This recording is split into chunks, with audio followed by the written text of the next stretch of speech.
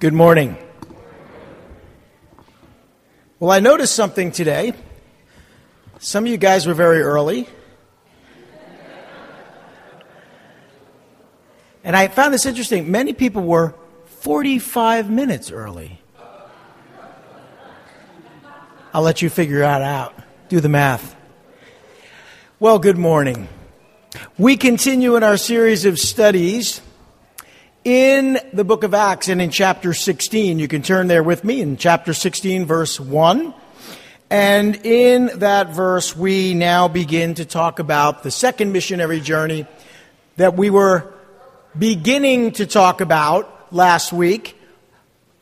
But in earnest now, Paul and Silas are preaching the gospel in what is called Asia Minor, also known as modern-day Turkey. Now, Paul and Silas, we're going to see in just a minute, are going to travel. They're going to be moving. They're going to be going to different places. And there's two things we really want to look at this morning. One is that it wasn't just about preaching the gospel. It was about raising people up. But we're also going to see, in addition to raising people up, we're going to see that it's also very much about being directed and led by the Holy Spirit. Because right now, if you were to go in any single direction, there are people who need ministering. There are people who have needs. There are people who need to hear the gospel. There are those who need what God can do for them, and more importantly, they need a relationship with God. But I know a lot of Christians sort of go in many directions at once, and no direction in particular. And that can happen when we're not led of the Spirit. So this morning, we're going to look at those two principles in God's Word as we go through just 10 verses this morning. There's a lot in here. Let's open in a word of prayer. Lord Heavenly Father, we look to you now. We ask that you would help us to receive and understand all that you want to speak to our hearts today. Lord God, we ask that you would help us. We ask that you would give us the understanding, and most importantly, give us the application from your word, personal application that we can take home with us and know that you've spoken to our hearts. We ask these things in Jesus' name. Amen. Well, Paul and Silas, they travel west from Antioch through Syria and Cilicia to the Lycaonian cities of Derbe and Lystra. Let's read in verses 1 through 5. Paul came to Derbe and then to Lystra, where a disciple named Timothy lived, whose mother was a Jewess and a believer, but whose father was a Greek. The brothers at Lystra and Iconium spoke well of him, and Paul wanted to take him along on the journey, so he circumcised him because of the Jews who lived in that area, for they all knew that his father was a Greek. And as they traveled from town to town, they delivered the decisions reached by the apostles and elders in Jerusalem for the people to obey. So the churches were strengthened in the faith and grew daily in numbers. Now, this is just the beginning of a very long missionary journey that we'll be looking at over the next few weeks. But it starts with Paul and Silas strengthening the churches in Syria and Cilicia. Now, this isn't really even the mission field yet. This is the area that Paul was from. This is on their way to southern Galatia, which is really where the mission field was. Now, Antioch, we've mentioned this before. It's the capital of Syria. It is the place where the home church of Paul and Barnabas and Silas and others was. And Syria, of course, it's the region of Asia north of Israel. It's still called Syria today. Now, Cilicia, which we've spoken about. Cilicia was a maritime province in Southeast Asia Minor, modern-day Turkey. So it's along the coast. This is where Paul's from. The very first thing they do is go to the place where they need to deliver these decisions that we talked about in chapter 15. As a reminder, the decisions from the elders and the apostles, the decision was this, that essentially Christians, Gentiles, didn't need to become Jews in order to become Christians. That was the problem. The big problem was that many Jews were suggesting that you needed to be, as a man, circumcised, become a Jew, and then you could be a believer, then you could be saved. And of course, this was a big problem, and it was settled, it was resolved. The letters have come from Jerusalem Paul and Silas and others are delivering these letters from the apostles and the elders, making it abundantly clear to Greeks and to Gentiles that this is not necessary, which was good news because essentially you didn't have to give up your culture to be a Christian. You didn't have to adopt someone else's culture to be a Christian. Aren't you glad? I mean, you can still be Hispanic and be a Christian. You can be Italian and be a Christian. You can be Asian. You can be a Christian. You can be who you are. You don't need to become a Jew to be a Christian. Very important principle. And while I respect to some degree the Messianic movement in America, I think it's wonderful throughout the world. There are many churches reaching Jews for Christ. Amen?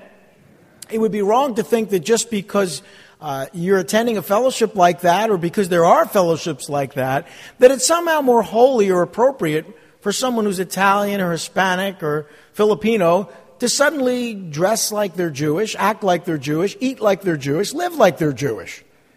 And yet we see that sometimes. People think that, well, that's the right way to live. That would be the antithesis of what this letter says. I think it's a wonderful thing that Jews are coming to Christ. But I think it's a wonderful thing that Gentiles can be Gentiles in Christ. So this is all we're saying. This is the freedom that we have in Christ. This is the message they're delivering. And they finally arrive at the Lycaonian cities of Derbe and Lystra in the province of Galatia. You're probably familiar with Galatia because of Paul's letter to the Galatians.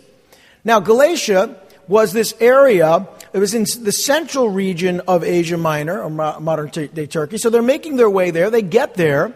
And by the way, southern Galatia included cities that we've already mentioned, like Iconium, Lystra, Derbe, Pisidian Antioch, these different places, and they had visited there, Paul and Barnabas had, on their first missionary journey. So they really want to return to these cities and visit the churches that they had planted.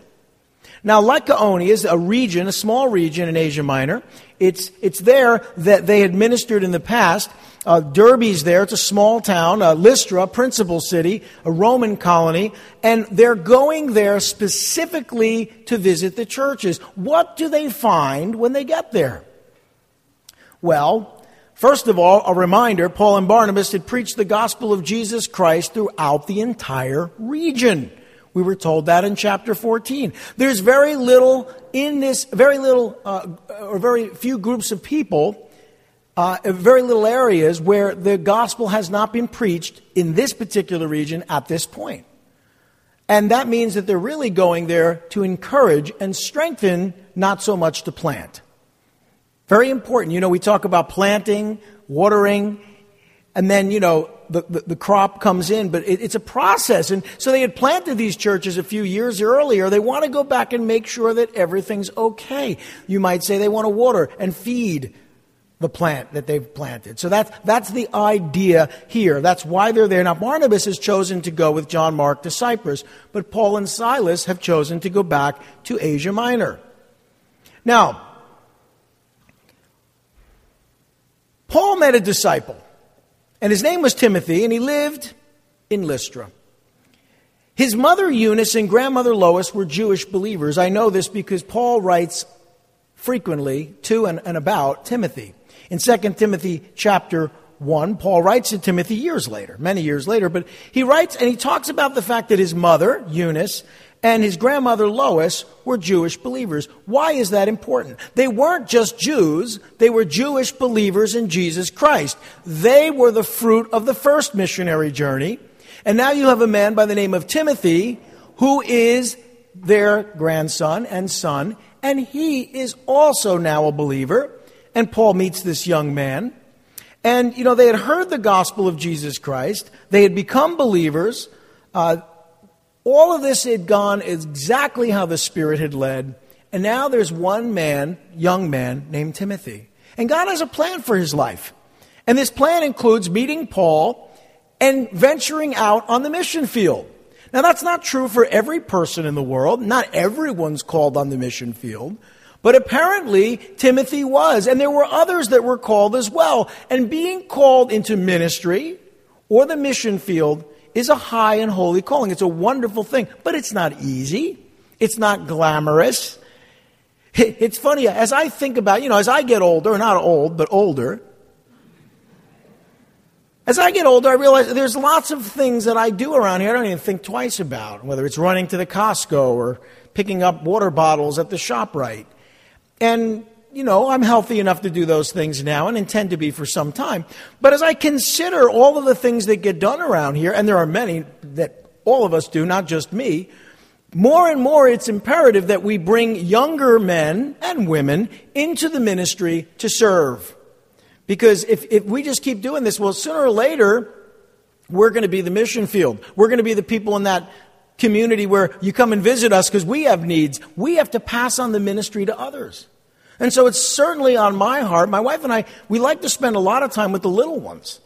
And the reason we do is because we love them, but we love to spend time with them because we want to instill in their hearts the importance of serving Christ and serving one another.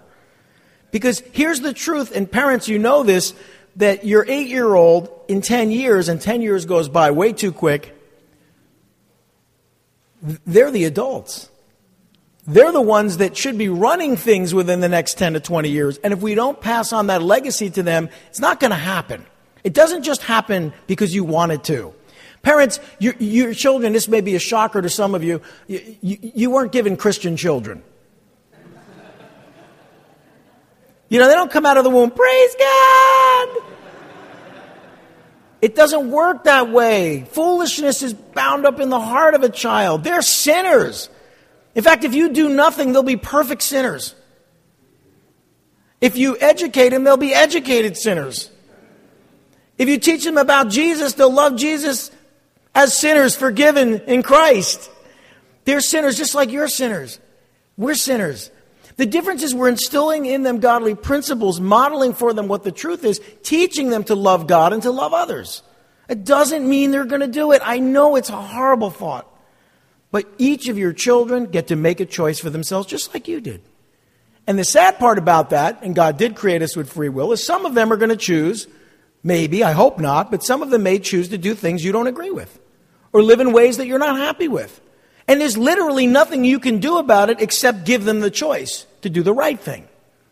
But I tell you this, if you love them and build a relationship with young people, they're far more likely to at least consider doing the right thing than doing the wrong thing. But I don't want to give you any false hope. You have to understand, we all get to make our choices. So as I think about these things, spending time with those little ones now while they're willing and wanting to spend time with you is so important. Because 10 years from now, I want to be able to pass the ministry on to them. I want them to be the ones setting up. I want them to be the ones maybe even starting to teach in Sunday school or lead worship services or start ministries or go on the mission field.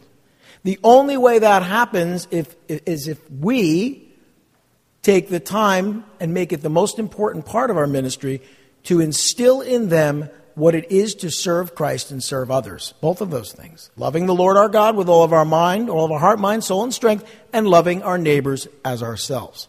That is the mission. That's what we're up to. That's what God has called us to do. There's no question about that. How we do that, we can be creative. But that has to get done.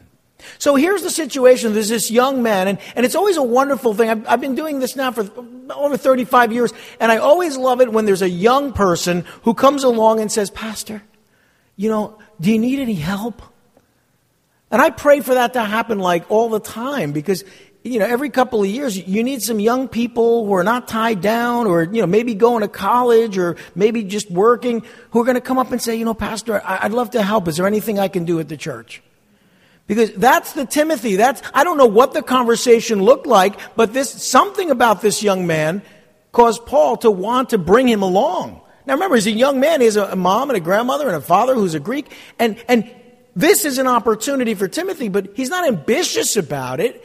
He just sees something in Paul as a believer, he is a believer, that he wants to emulate, that he wants to imitate, that he wants to learn more about. So when that person comes to you, a young person, and asks or gives some indication or the Lord shows you that they are perhaps called to something, do everything in your power to raise them up. Everything within you needs to be committed to raising them up. Now, parents, that's a given. You have to do that with your kids. But those of us who are at a grandparent age or you've raised your children, it's still the job that needs to get done. So when I look at this, I figure out in my head, I say, this is so awesome because Paul was the guy that realized this. He realized that someday he wouldn't be around. And, if you grab someone else, who was his own age, that's fine. Silas may have been close to his age, but he's realizing, if I invest in this young man, 20, 30, 40, 50 years after I'm gone, the ministry will continue. So that's the heart of Paul. And I really love this because it's just so encouraging. The thing about Timothy is he wasn't the perfect candidate. Because I want to set the stage again for you. Remember, they're delivering a letter, right? And the letter says that Gentile Christians don't need to be circumcised. They don't need to become Jews to be Christians. But you see, here's the problem with Timothy. He's kind of a special case. He is a Jew by birth, but he hasn't been circumcised because his father's a Greek. So here's the dilemma. Everyone knows he's a Jew, but he's not, if you got what I'm saying. So it's a difficult scenario. Here they are delivering these letters that say, you don't need to be circumcised, and yet he has to circumcise Timothy because of the circumstances. It's kind of a strange situation. Now, as we look at this, he's the son of what we would call an unlawful mixed marriage, and that's why he wasn't circumcised. He wasn't apparently raised as a Jew, although he was by birth. He had the approval and the respect of the local church leadership in Lystra and Iconium, but of course that's a Gentile church. But they need to go to Jews and Gentiles and bring people together. And Timothy, in his current state, would have perhaps caused problems. And so we're told how Paul handled it. Remember that his gift and calling was confirmed by prophecies and the laying on of hands. Paul told us that in 1 and 2 Timothy. This was a man who was called by God. And there were certain things that needed to happen in order for him to fulfill his calling personally. And it almost seems contrary to the very mission that Paul and Silas are on. And yet it's not. Because they knew his father was a Greek. So Paul recruited Timothy to join their ministry team during the second missionary journey. So now there's three. You got Paul, Silas, and now Timothy. A Jew by birth, but not by circumcision. I guess he would probably at one point in his life desire to become a Jew. Probably desired to be circumcised. He certainly didn't have to be, but he did. He chose to be. Paul consented because of these unique circumstances. Listen, the Jews in that area knew him. They would have rejected him. The Jews would have rejected him had he not been one of them. And it was imperative that Paul and Silas, on their journey as Jews, reach into the Jewish community and bring them together with the Gentiles. So he was already accepted as a true, consistent, and faithful believer in Christ. But there was something about this man that needed to change in order for him to be used given the circumstances. Now, this is a significantly less dramatic example. But if you're going to minister in certain parts of the world, no matter how hot it is, you can't wear shorts. Those of you who have been to Central America, this is beginning to change now. Going back, 10, 15 years, it was more significant. But I remember Pastor Joe telling us when we were on the mission field that, you're not allowed to wear shorts. When we would go into churches, no matter how hot it was, and believe me, you wanted to wear shorts. I can handle any heat in shorts. But if I have to wear pants, it's like, oh no. So you go into these places, and thank God for guayaberas, which are like very dressy shirts that are considered perfectly acceptable to wear instead of a suit. Because if you put me in a suit, I'd still be there, dead. There's no way I could survive that. But anyway, so you go into a place, and you have to minister to these individuals, and you don't want anything to get in the way. So what you do is you wear things like pants in that situation instead of shorts because you know that will prevent the people from saying, who is this weird American? I don't want to see his hairy legs. It would be distracting. It would be inappropriate. And so you limit, even though you have freedom to wear whatever you want. And I've heard some pastors say, well, I wear whatever I want when I'm on the mission field. But remember, Paul said, I became a Jew to the Jew, a Greek to the Greek. He became all things to all men that he might reach them for Christ. So an attitude that's inflexible and unwilling to change, that's not the right attitude. Now, granted, I'd rather have the situation with the pants than the situation Timothy was in. But I can tell you this, it's still the same heart.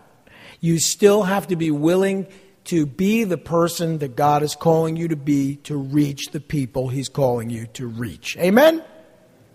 So, as I look at this and what God was doing, I realized that, Paul, it would have been inconsistent for Paul to say to Timothy, oh, you need to be circumcised to be saved, especially when they're carrying a letter that says the opposite. But what I love is that these men were led by the Spirit. So many times I talk to people, I spoke to someone this week, where they want to open up the Bible and on page 56 have the answer to their question, what do I do? Wouldn't it be easier? You'd still disobey, of course, but, wouldn't it be easier if you opened up the Bible and it said, you need to turn left when you get to the light? But that's not what the Scripture says. The Scripture tells us that we'll hear a voice behind us saying, this is the way, walk in it. You see, the idea is we need to be daily led by the Holy Spirit. That means it won't violate God's Word, but those individual directions, the decisions we need to make that aren't necessarily yes or no, those have to come from God. And if you don't cultivate a relationship with God through the person of the Holy Spirit, you will not be able to know which direction you should go. And so here's one example of that. But God is clearly calling Timothy into the ministry. He's calling Paul to reach into this man's life, to make him the person, help make him the person that he needs to be in order to be used in the way that God has called him to be used. Now, Paul had traveled to Jerusalem to defend God's grace to the Gentiles. The decision of the apostles and the elders did not support this teaching that you had to become a Jew to become a Christian. Paul's so strong on this. In fact, later, Paul says he didn't circumcise Titus, who was not a Jew, he was a Greek. And he says so in Galatians for a reason. A Gentile under these circumstances had no reason to become a Jew. But remember who Timothy is. He's kind of half Jewish, half Gentile, which already was a problem for the Jews. Now, I give you all that information so that you can see that Paul was flexible, that Paul was willing to be led by the Spirit. Because if you're inflexible and unable to be led by the Spirit, you're useless in the kingdom of God. If you get stuck in a this is the way we've always done it, and this is the way we'll do it mentality, you'll never be able to accomplish the things that God has called you to accomplish in your life. Let's talk about the fact that Paul was doing for Timothy what Barnabas had done for him.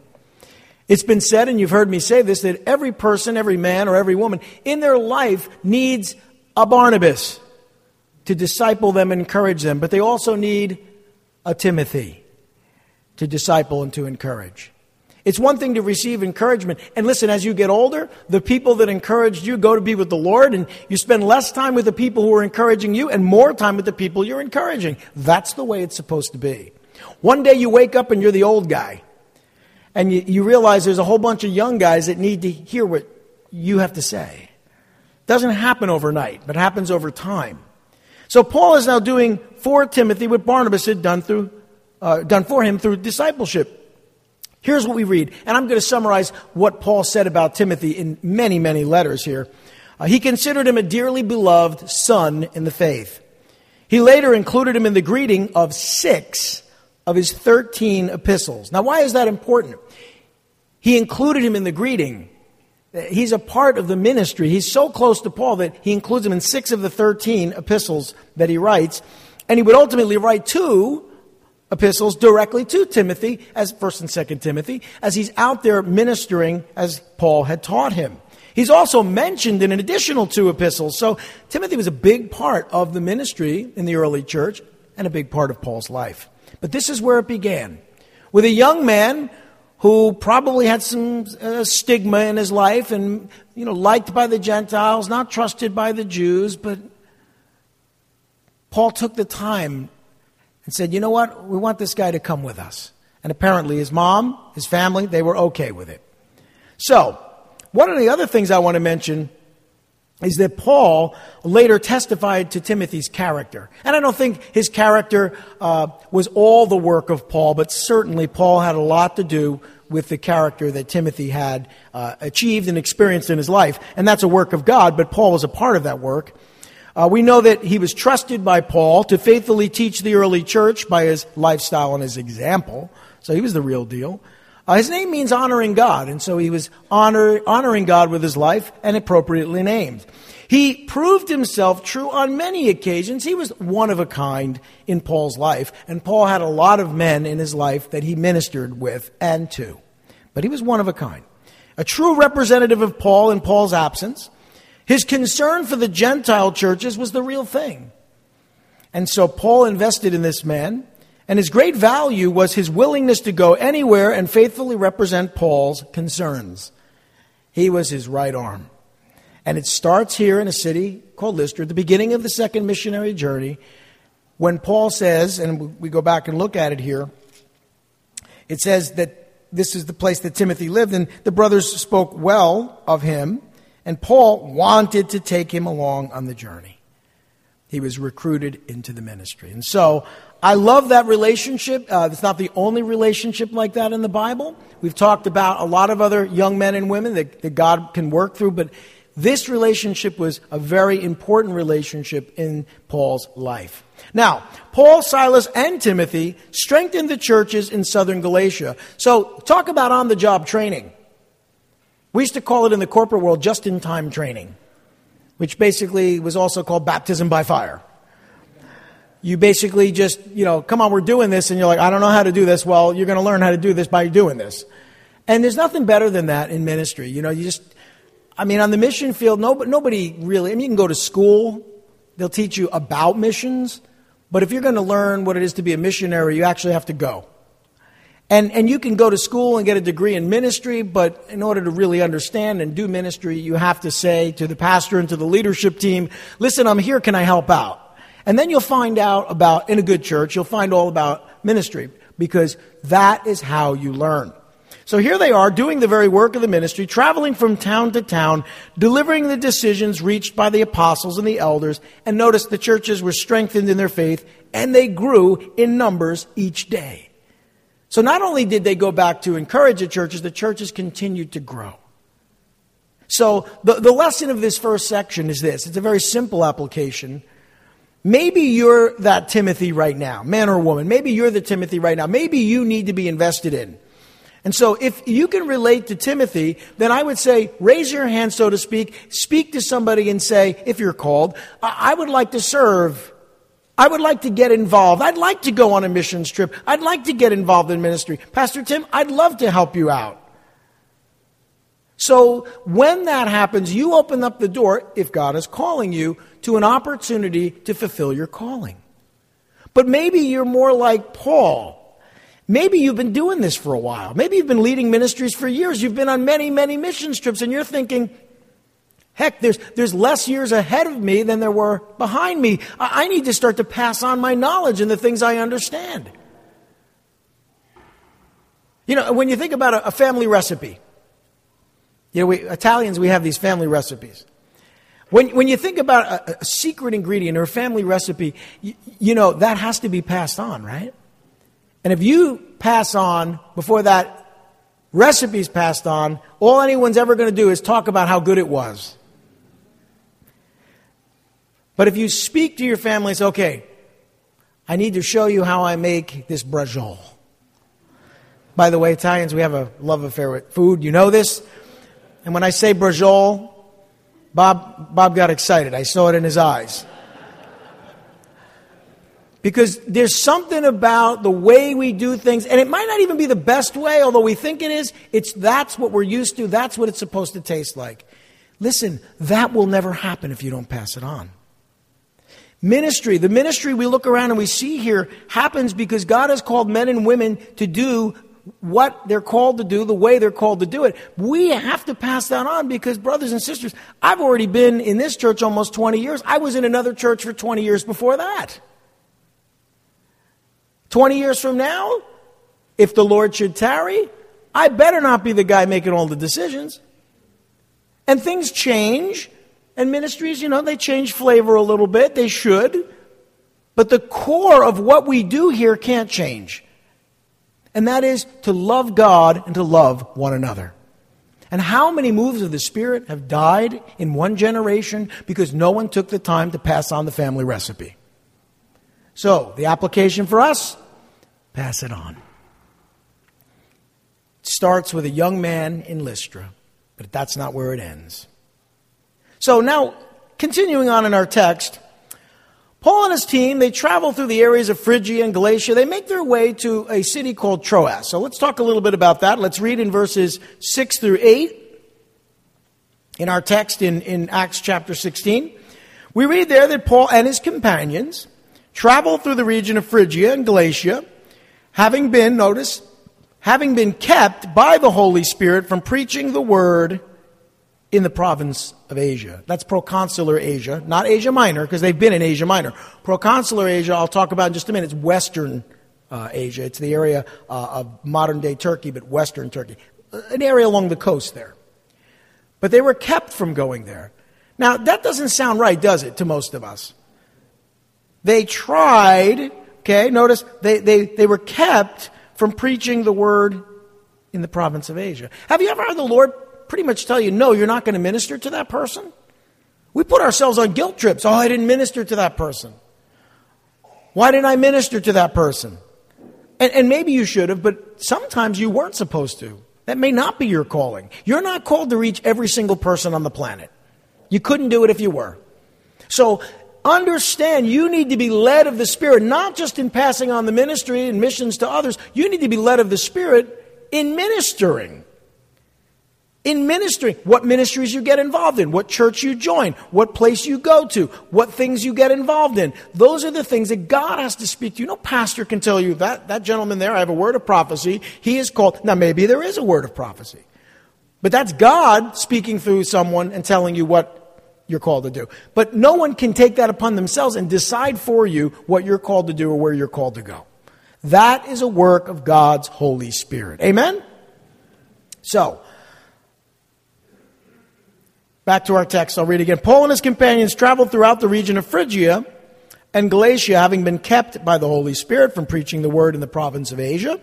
And when they came to the border of Mysia, they tried to enter Bithynia, but the Spirit of Jesus would not allow them to.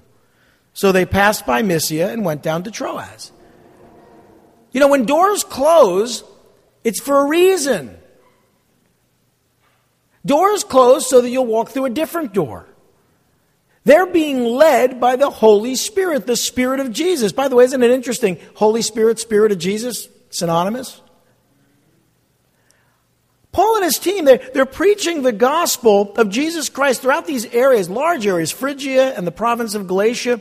By the way, Phrygia was a region in Asia Minor. It's between Galatia and Mysia. It's on the way. It's sort of sandwiched in between there. It included cities you may be familiar with: Laodicea, Hierapolis, Colossae.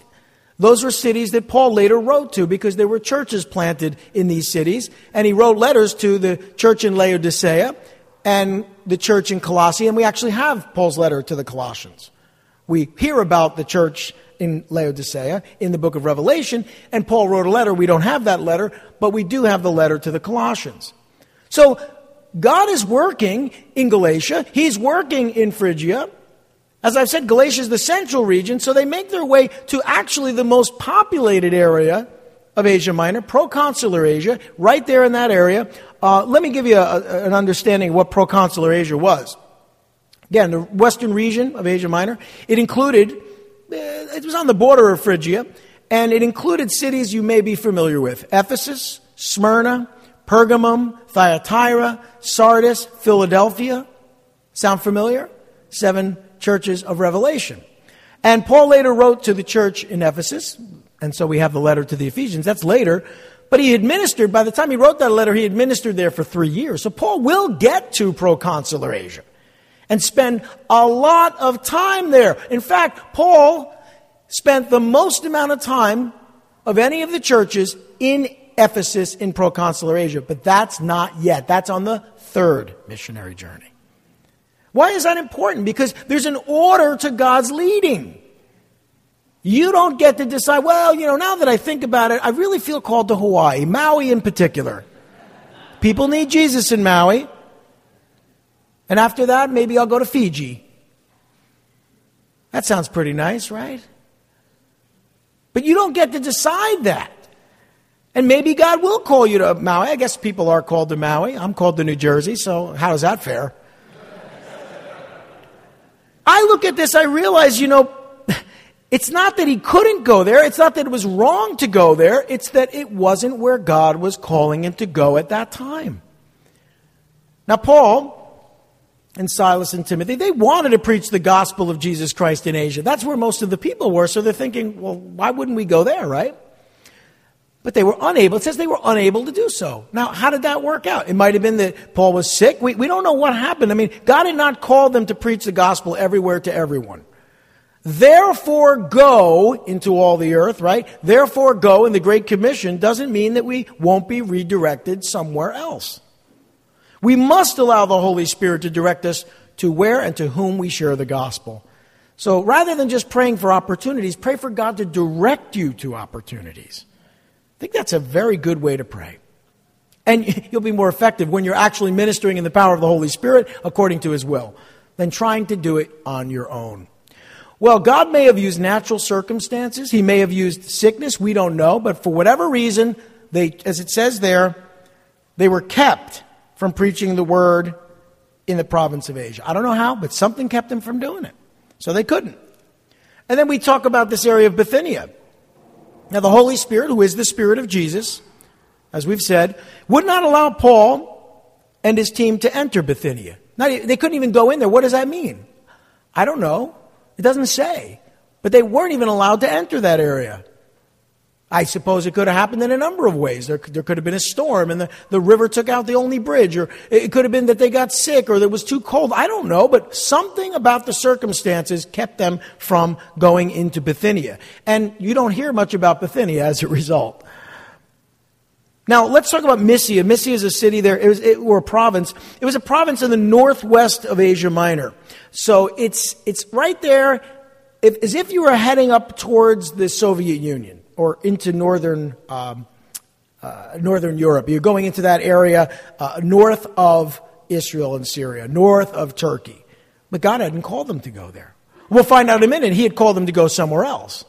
You can't go in the opposite direction of where God is calling you and be successful in ministry. You have to go where God has called you to go. That's the principle. That's the ministry application this morning.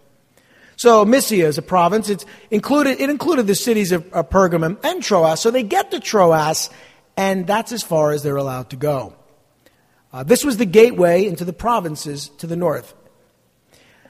Bithynia was a Roman province. It was north of all the areas that they were in, but they wanted to preach the gospel there. Have you ever wanted to do something and God said no? It can be very discouraging. You start to think there's something wrong with you. Well, why wouldn't God want me to minister to my neighbor? Why wouldn't God want me to minister to my brother or my sister? Well, why wouldn't God want me to move to that place or go here or go there or go to that school or take this job? Why wouldn't God? He didn't give me any good reason. There's no sin involved. Yeah, except that he's not calling you to go to Bithynia. Bithynia is anywhere where you want to go that God says no. Do you have a Bithynia? We all do. The best thing to do is just say, okay. Nevertheless, not my will, but your will be done. That's what happens when you try to go into Bithynia and God says no. Great application for us today. Well, God specifically refused to allow them to minister there, but God is faithful to open doors and to direct us forward. You can know that. God will lead you. So what does Paul and his team do? They pass by Mysia and they go down to Troas. Now you might be saying, well, isn't Troas close to that area? Yeah, but it's also the seaport from which you sail somewhere else. So they go to the place where they think, well, I don't know where God is leading us yet, but we know we're not going north. We've already been east. God didn't let us go south. What's left? West. So they knew this much. Well, if we're going to go west, the Aegean Sea is to our west. So we better go to a seaport and wait for further instruction. So they go to Troas. And that's why they're there, because that is where you would sail from. By the way, Troas was a port city on the coast of Mysia, northwest of modern-day Turkey, or Asia Minor. By the way, you might find this interesting. It was named after the ancient city of Troy, Troas. And the ancient city was actually located, they found out later, they used to think it was a fictional city. It actually wasn't. The actual ancient city was discovered years later, about 4 miles to the north of Troas. So, Troy was real, and they were in the area of what was once Troy. So, God now begins to make it clear to them where they are called to go. Now, I want to set this up. Paul was sensitive to realize they needed help, so Timothy comes on board. They're sensitive to go to the places God had called them to go. And they know how to recognize when God is saying no, not south, no, not north. And as they sit there in this city of Troas, waiting for further instruction, God gives them the direction that they're waiting for. But, if they kept trying to go south, if they kept trying to go north, if they went back east, if they started fighting against all the circumstances and striving to do what they felt they needed to do, where's Bithynia? Give me Bithynia, then they would have missed it. But here's what happened. Look at verses 9 and 10. During the night, Paul had a vision of a man of Macedonia standing and begging him, come over to Macedonia and help us. And after Paul had seen the vision, we got ready at once to leave for Macedonia, concluding that God had called us to preach the gospel to them. Yeah, pretty obvious, right? It should be that obvious to you. Your calling should be completely and totally obvious. And when you try to do something that you're not called to do, you should hit a wall or a locked door. And then as you pause and you pray and you wait on God, God will not only open that door, He'll throw you through it.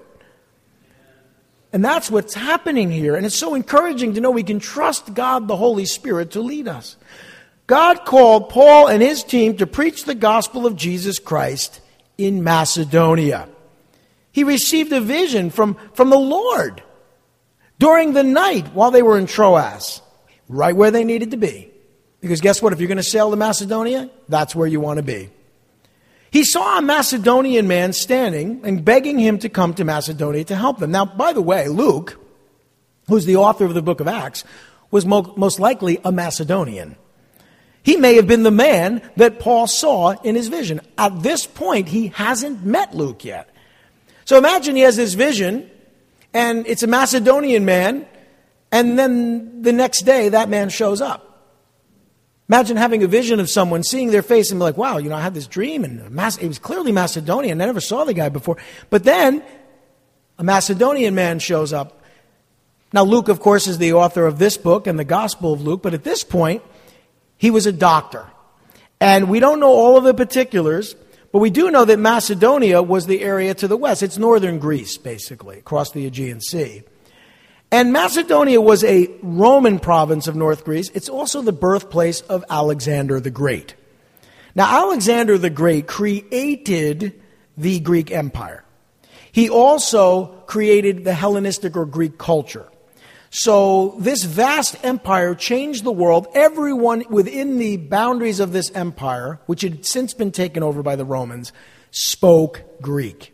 But if you were going to Macedonia, it would be kind of like going to, let's say, Mount Vernon, in Virginia. You would expect to hear a lot about who? George Washington. Very good. Wow. Good. History's not dead yet.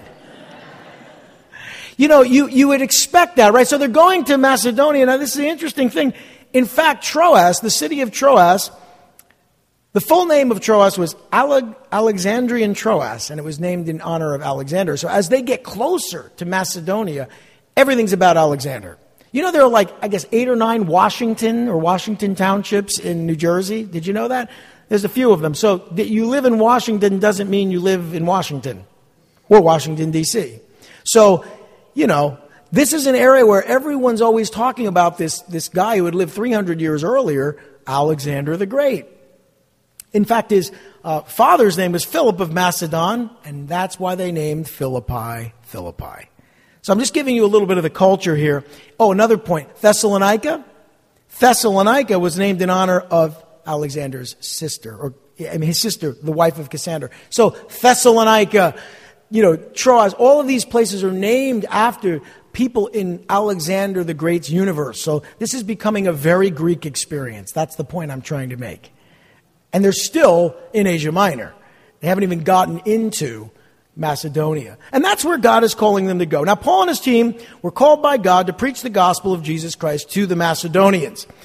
When Luke begins to write this section, you probably noticed already in verse 10, he starts to use for the first time pronouns like we and us. As the author, we and us. Before that, he was speaking about things that he was not a part of.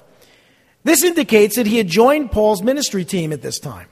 So now you have Paul, Silas, Timothy, and Luke, all on the missions team, and Luke is a Macedonian.